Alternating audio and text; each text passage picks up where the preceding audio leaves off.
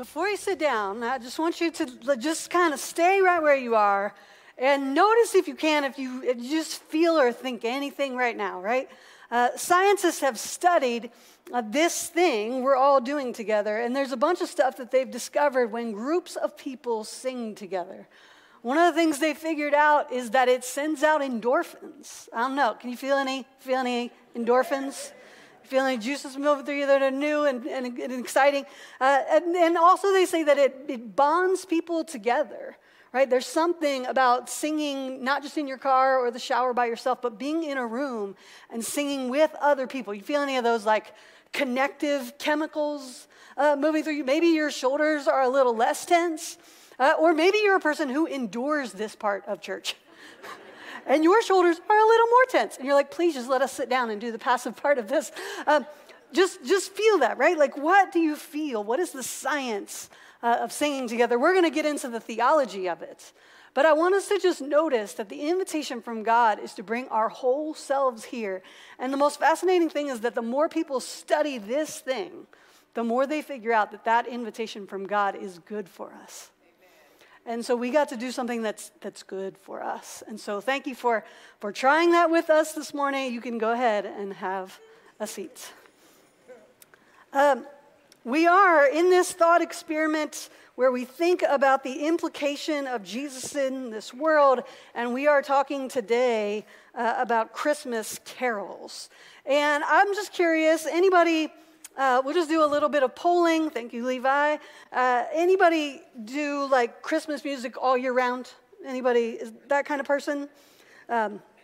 You're shaming. I can see the shame in your face if you're that kind. Anybody do like post Halloween? Anybody do? That's once the pumpkins are smashed, bust out the music, right? Anybody post Thanksgiving? Is that kind of your rule? Anybody never?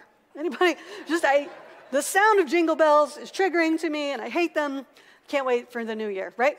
Okay, that's good to know. Most of you post-Thanksgiving. There was, I don't know if you saw this on the internet, but there was a story that came out a few weeks ago about a bar in Texas that tried to put some parameters around the celebration of Christmas. And so they had like one of those touch tunes, like kind of the jukebox you can run from your phone. They had a touch tunes, they had a sign up that said, no Mariah Carey pre-December 1st. And you guys know what they're referring to, right? I'm going to play DJ here today. Nope, that's not it. That's not the one. That's not the Mariah Carey song. This one. Do you know this one? Have you ever heard this? A million times? It just broke a record. It went like diamond.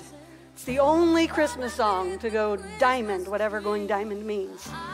You want to just bask in it, in its power? It's a powerful song, right? Mariah Carey wrote maybe the only new good Christmas song. And it's, like I said, it's gone diamond, and it has a power to it, right? That's what this Texas bar didn't understand, is it has a power. You can't limit it, right? But their sign said you can't play it before December 1st, and after that, only one time a night. And they tried to limit the power of Mariah Carey, which is just, I would argue, can't be done. But in addition to that, you also can't put limits on music. Music is it's a powerful entity. Music, I don't know if you agree with me on this, but I believe for a long time that you don't need a flux capacitor or a DeLorean to time travel. All you need is a playlist, right? Music allows you to break the barriers of time and space. That right now, if you heard a right song, it would take you somewhere, right? Anybody, just for a minute, just think of a song that if you heard it, you would be transported to another time and another place. For me, it's a long list of possibilities, but I picked a couple of golden ones. This is one that if somebody had the gall to play this song in church, it would take me places.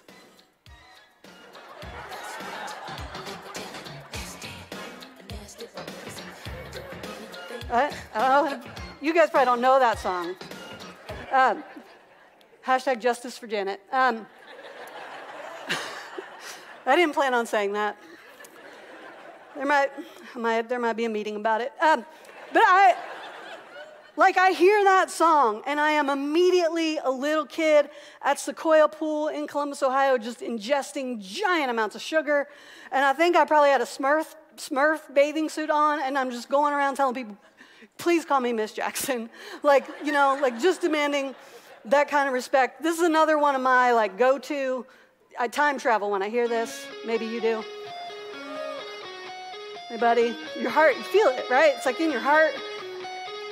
And I hear that song, The Sweet Child of Mine. I don't know if you're watching online, Meta might shut us down for playing song clips, so just be aware of that. But that's the opening riff to Sweet Child of Mine, right? And I hear it, and immediately, I know I'm in Dayton, Ohio in the year 2021, but I immediately feel like I'm a kid. I'm in high school, I'm at the Ohio State Fair, and I'm just, all I can think about is love won and lost, right, as I go around the fair.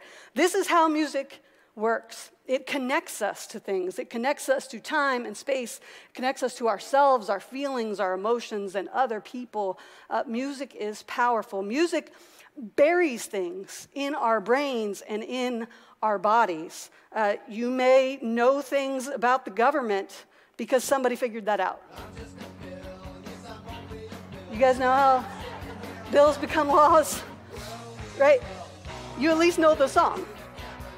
Right? Many of us were taught by music. If I asked you right now to tell me what is the 17th letter of the alphabet, what would you do?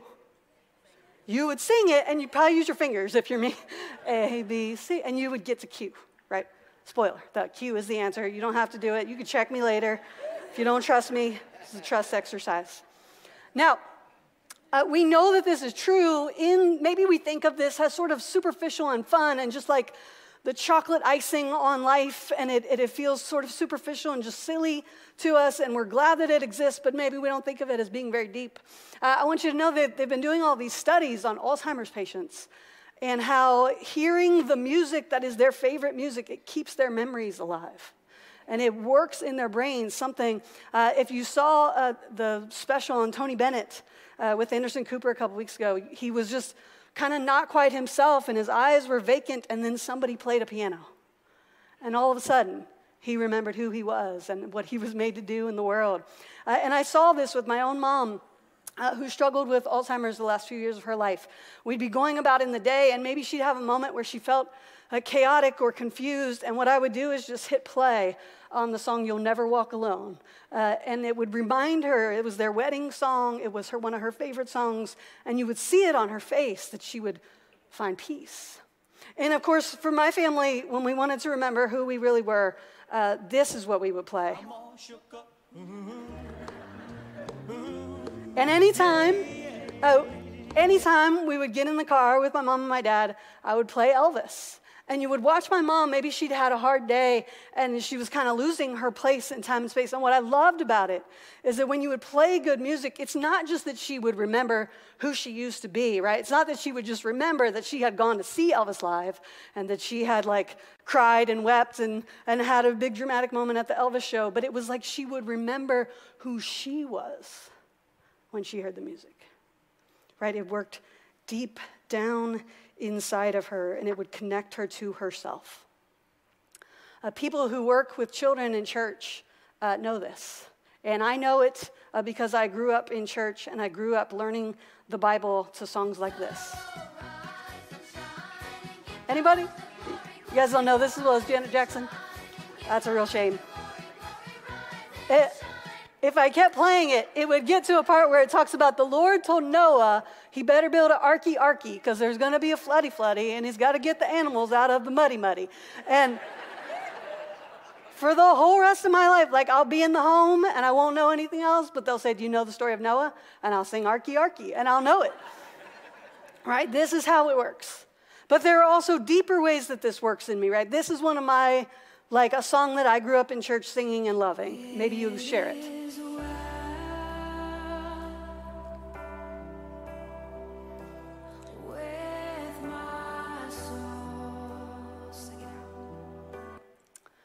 Right? We don't just sing the songs to learn the stories. We sing it out of affirmation and sometimes aspiration. My whole life I've sung that It Is Well song, just wanting it someday to be true, right? Just hoping, and if I keep singing it, it'll burn the grooves in the record of my heart, and it'll get more true every time I sing it. And that's how a way that music is powerful. It doesn't just connect us to who we are, it connects us to who we wish we were. A couple weeks ago, Adele did an interview with Oprah, and you guys, I don't know if you know, just to let you know who we're talking about here. Hello, it's me.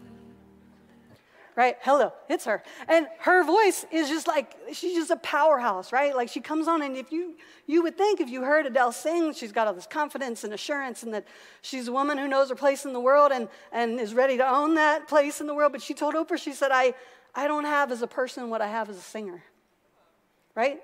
And how many of us, I don't know, if maybe that's a part of the tension you feel when we sing songs in church, you go, is that true? If I think about it, is that who I am, or is that who I want to be? And what we hope every week when we do it is that as we sing it, it becomes who we are together. You should know that this power that music has, it's been at work in the world for a very long time. That one way of reading the Bible is to read it like a musical script. And I don't know if that excites you or terrifies you, but it's true. That all over Scripture, people find themselves in a situation that words cannot satisfy. They need a beat, and so they break into song.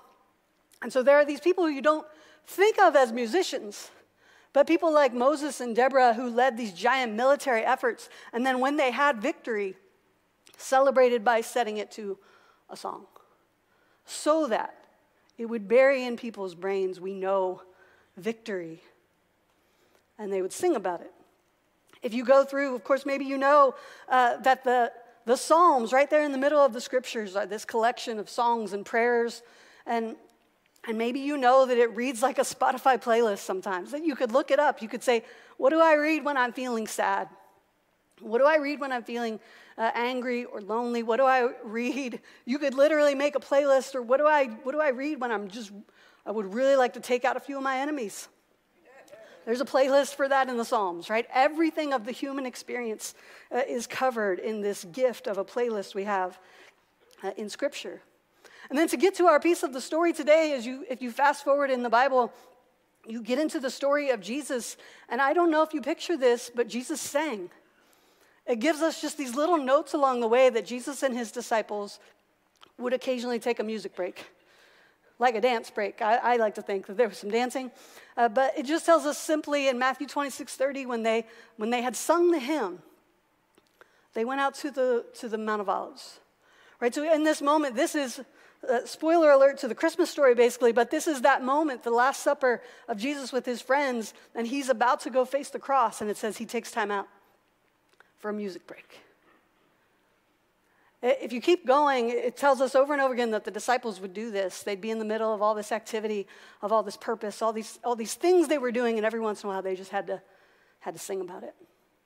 One of the first Christmas carols, I would argue, is in Philippians 2.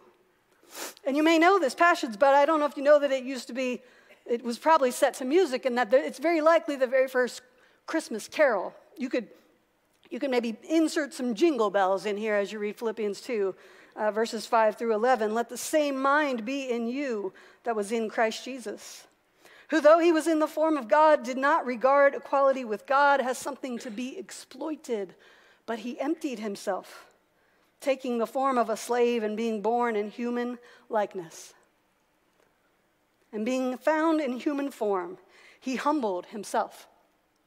He became obedient to the point of death, even death on a cross. And therefore, God also exalted him and gave him the name that is above every name, so that at the name of Jesus, every knee should bend in heaven and on earth and under the earth, and every tongue should confess that Jesus Christ is Lord, to the glory of God the Father. Mariah Carey hasn't covered it yet, but it is a Christmas song. And what I want us to hear in that, right, is that it was about the nature of Jesus. And if you were to spend some time studying the history of Christmas carols, one of the things that I think is just so brilliant and so beautiful is that every time there was a controversy in the church over the nature of Jesus, people would write songs about it so that they could remember. So every once in a while, it would pop up, especially in those early years, there were people who had different ideas about this God who was a baby who grew up. We don't understand. What is this story? And so every once in a while, these controversies would pop up, like Gnosticism, where they would say, Jesus can't be both human and divine. So he must have just been mostly divine, like kind of a spirit ghost walking around. And yes, we saw him eat bread and stuff, but he was just faking. He was hiding it in the napkin. He wasn't a real human, right? And they tried to make him less human. And then around 129, right around that first century, there was a controversy that came up that was the Arian controversy, where a guy said, oh, well, he was more human than divine. He was like this brand new idea of God's. He wasn't present at creation. He's not a co-creator with God and with the Spirit who was hovering over the waters. They kept trying to make Jesus less than human or less than divine. And every time those kind of controversies would spring up, people would write a Christmas song. So the earliest Christmas songs come right around these controversies. There's a whole bunch of them written around the 16th century when the church is again trying to resort itself and trying to decide what's holy and what's human and could those things be the same. And so during the Reformation, they take all these bar songs and change the words to them. And you have all these Christmas songs that spring up out of the Friday night at the saloon or the pub or whatever you called it in 16th century Germany. And what I love about that is that every time there was a danger of people forgetting the nature of Jesus, of losing the power of the scandal and the wildness of a God who is both divine, who has been there at creation, but who was also an embryo, a child, a human who sat around the table and ate bread and drank with them. Every time they lost sight of the fullness of who Christ was, they wrote a song about it, so that they could bury it in their body and in their brain and remember it. So that they could remember these Christmas truths that pop up in Paul's letter to the Ephesians. He says these things that have kind of just been stuck in my head the last couple years. One of the things he says in Ephesians 2:2, he says that we are the dwelling place of God. And he says it in the context of trying to get the Jewish people to embrace the Gentile people. And he says, you are the dwelling place of God. And by the way, they are too. He also says in Ephesians 2, he says that God is just this, there's one God, and that God is above all and in all. And if we forget that God is above, but God is in, we might need a song about it. There is nothing in the human experience that is separate from the grace and presence of God. And I don't know any other Christmas message deeper than that. The story of Jesus, the songs of Jesus, the things we do here on Sunday together are to remind us of this. And I can't think of any other time in my life where I have craved the story of Jesus more than right now. So we want to give you ways to just encounter the story of Jesus, right? If there are ways that we are forgetting who Jesus was and how he walked, right now is a very good time for us to remember. So there are a few things we've done. You've heard us talk about the Plus Nothing books. Hopefully you've already picked yours up. We've been getting, it's fun because we've been getting like notes from people who just watch us online and finding out that we have people tuned in from New Jersey and the coast and all these places who are saying, could you send it to us? So we're sending them out if you want them. This is a way for you to pay attention to the story of Jesus. It's the 4 Gospels condensed. Charlie did a video series online, so if you're brand new, especially to the story of Jesus, you might watch those and let it prepare you to read. They're still available at the Info Center. A fun thing that I do with my friend Keaton, and we're going to be recording this afternoon, we do this podcast called The Breakfast Translation. And for our second season, we're just going to look at the Gospel of Luke, and we're going to read it together. And the thing we do is we just get real curious about the humans that are in the story, and we start with what do they eat for breakfast. And that's our way of reading through. And all that stuff is on southbrook.org. And if you're not regularly spending time in the story of Jesus, let this season get you there. I'll give you another thing that has been useful to me. There's this practice that if you're brand new to prayer, or it's been so long, you're brand new to prayer again, there's this practice called first thought, last thought, right? And it's pretty deep. It means first thought and last thought. And it means that you pay attention to that moment when your eyes first open in the morning, right? What's your first thought? Right, the one that maybe you have time for just a split second of a thought before you grab the phone and have a million thoughts, right? Pay attention. What is your first thought? And then the practice of paying attention to what is your last thought? Is there anything to be thankful for at the end of a day, right? And so this is a thing I've done for several years in a row on Christmas, I've talked about it here, is that I use the phrase, God is with us. And I try real hard to make that my first and my last thought through the Christmas season. And then what I do is I just kind of pay attention to each word. God is with us. Right? That something about the Jesus story is letting me know that the God who made the world, who sustains the world, and who fills the world, that God is with us. Is with us. Not was with us, not will be with us, is with us. And then I told you, one of my favorite words over the last few years has been the word with. God is not far away from us. God wants to be with us. God is available to us, and God is with us. God is uniquely present when we are together, when we are with other people. God is with us. And maybe you just need a better first thought and a better last thought than the ones you have right now, right? I'll offer you that. God is with us. I read a poet the other day who said that Jesus is our open door to forever. And maybe that's your first thought and your last thought is Jesus is our open door to forever. And maybe, whatever your relationship is with Christmas music, if you hate the Jingle Bells, if you love the Mariah Carey, if you love it all, maybe this year, maybe more than ever, you let the Christmas music that you hear when you're walking through the store or when you're driving in your car or when you're watching a movie, you let that music remind you that the story of Jesus is that God is with us and that nothing in the human experience is absent from the grace and the presence of God.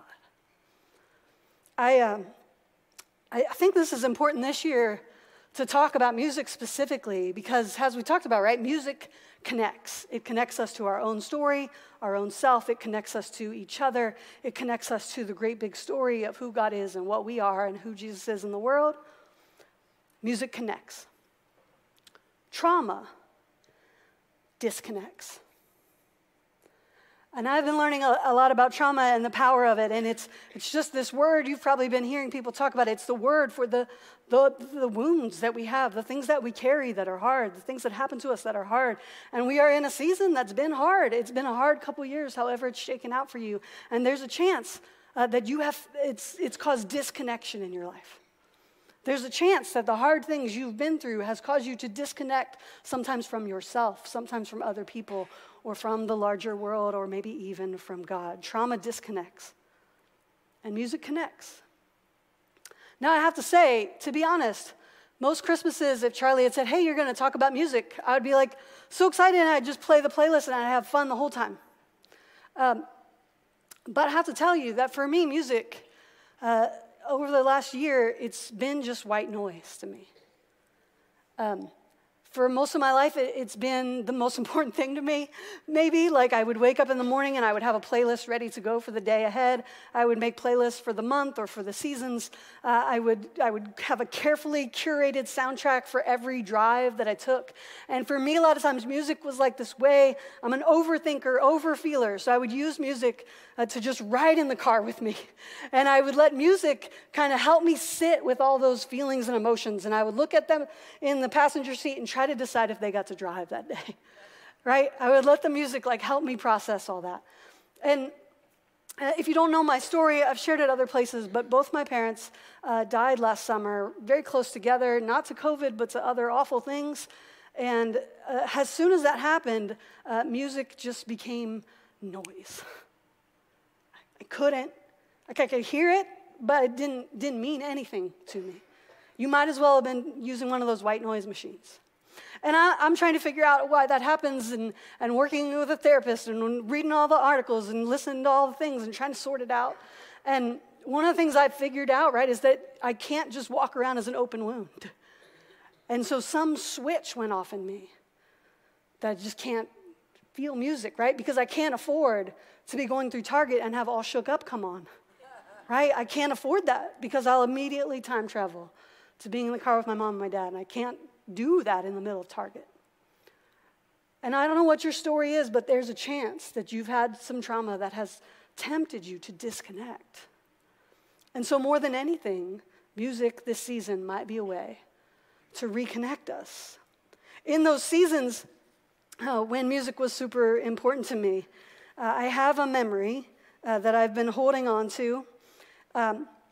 It was one of my most favorite Christmas music moments, and it happened in the middle of July. And this is a long time ago, so I had the ancient artifact of an iPod. And I was driving to Tennessee, and I was going through the mountains, and it was hot, like July day. I had the sunroof open, the windows open, and I'm just letting the music like lead me, right? And I'm hanging out, and all of a sudden, my iPod played this.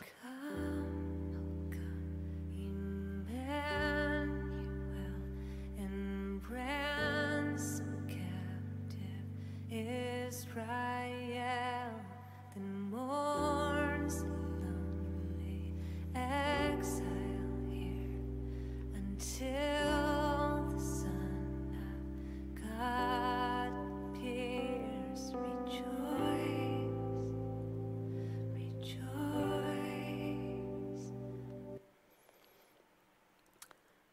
And all of a sudden, God is with us.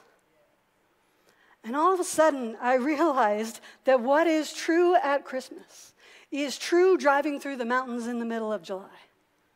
Right? That all that longing that it sings about in the song, that longing of God to be with us and of us to be with God, all that longing that is true all year long, it was true, and it is just as real that God is present in that longing, that God is with us in the joy and in the pain, that God loves us so much that God wanted to be good company with us. And what I figured out is that the truth of Christmas is that all of life is and can be holy.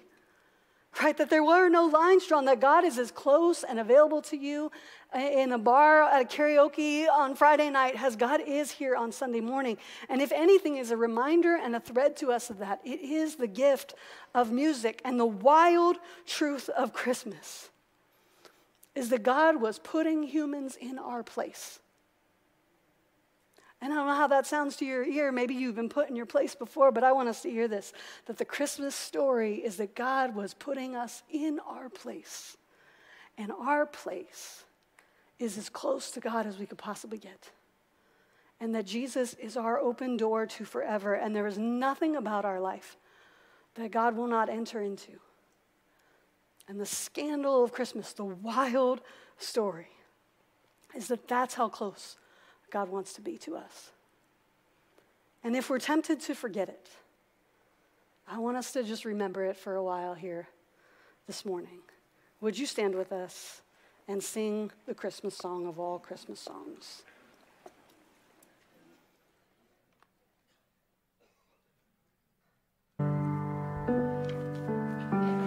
There it is. You feel the endorphins, right? Maybe. Or maybe you feel the Spirit of God.